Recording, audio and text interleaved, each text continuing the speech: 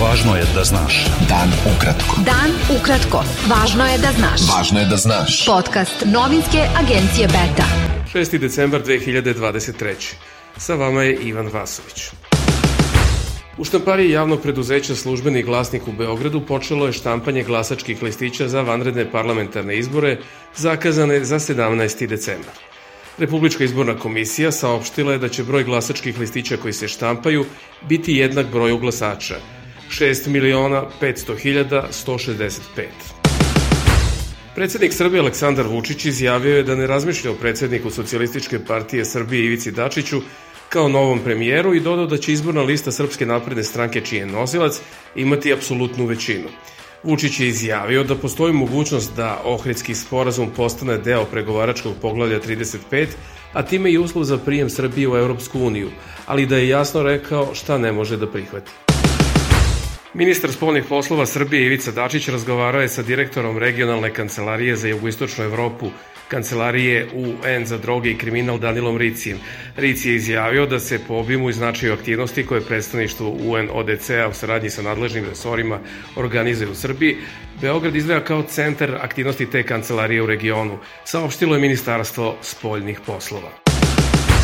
Poslanik grupe Zajedno za Vojvodinu, Vojvođani Aleksandar Olenik, pozvao je Agenciju za borbu protiv korupcije da hitno pokrene postupak protiv predsednika Srbije Aleksandra Vučića, koji po njegovim rečima nedeljama sprovodi funkcionersku kampanju Srpske napredne stranke na republičkim i pokrajinskim izborima.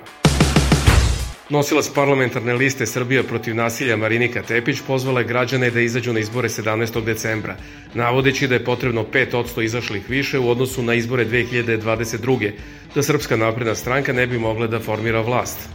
Kandidat za poslanika liste Srbija protiv nasilja Srđan Milivojević pozvao je građane da 12. decembra dođu na završnu konvenciju te liste koja će biti održana na Trgu Republike u Beogradu.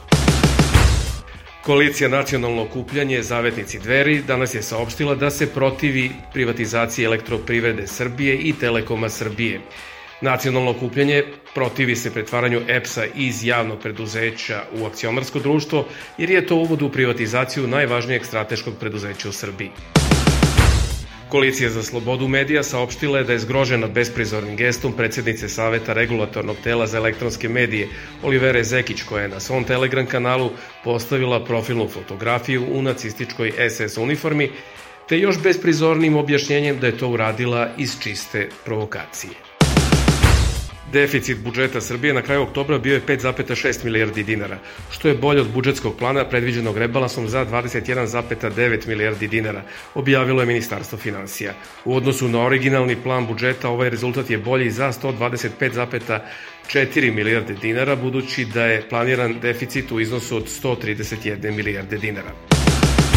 Autonomni ženski front, organizacija u okviru Zeleno-levog fronta, ocenio je da je neophodno otvoriti stručnu raspravu o tome da li femicid treba da bude posebno krivično delo. To je zatraženo imajući u vidu praksu kvalifikacije ubistva žena u porodično-partnerskim odnosima kao lakše krivičnog dela i izricanja blagih kazni počiniocima. Beta. Dan ukratko. Budi u toku.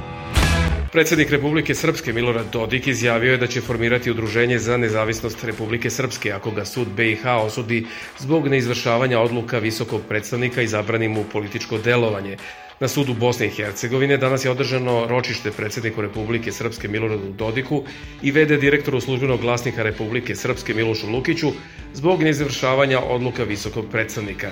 Dodik je posle ročišta izjavio da rasprava nije ni počela jer je njegov tim za odbranu sudu Bosne i Hercegovine uložio zahtev da se suđenje premesti u osnovni sud u Banja Luku.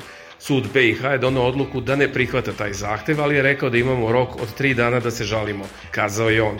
Dodik je ocenio da je proces protiv njega politički proces. Premijer Izraela Benjamin Netanjahu optužio je međunarodne organizacije za ljudska prava da zatvaraju oči pred optužbama za silovanja koje su počinili ekstremisti Hamasa tokom prekograničnih napada na jug Izraela 7. oktobra. Očevici i zdravstveni eksperti su rekli da su ekstremisti Hamasa silovali pre nego što su ubili žrtve u tim napadima, ali obim seksualnog nasilja je i dalje nepoznat, navodi AP. U Bostonu je odvojeno predsjednik SAD Joseph Biden pozvao svet da osudi akte Hamasa nedvosmisleno i bez izuzetka. Izraelske snage sukobljavale su se sa palestinskim ekstremistima širom pojasa Gaze posle proširenja kopnene ofanzive na drugi po veličini grad Khan Yunis. Područje u koje palestinci pokušavaju da se skloni je sve manje i zaustavlja se isporuka vitalne pomoći za veći deo palestinske enklave. Visoki komesar UN za ljudska prava Volker Türk izjavio je da palestinci u pojasu Gaze žive u potpunom užasu i pozvao na hitan prekid neprijateljstava i oslobađanje svih talaca. 2 meseca nakon strašnih napada Hamasa i drugih palestinskih naoružanih organizacija na Izrael, ta zemlja nastavlja nemilosrdno bombardovanje civila u Gazi i kolektivno kažnjavanje, rekao je Türk na konferenciji za novinare u Ženevi. Ministarstvo pravde SAD je saopštilo da je podiglo optužnicu za ratne zločine protiv 4 pripadnika vojske Rusije zbog otmice i mučenja jednog Amerikanca tokom invazije na Ukrajinu. Po rečima američkih zvaničnika, to je prvo krivično gonjenje Rusa u vezi sa zločinima u ratu Rusije protiv Ukrajine i prvi slučaj ratnog zločina u kojem je žrtva Amerikanac.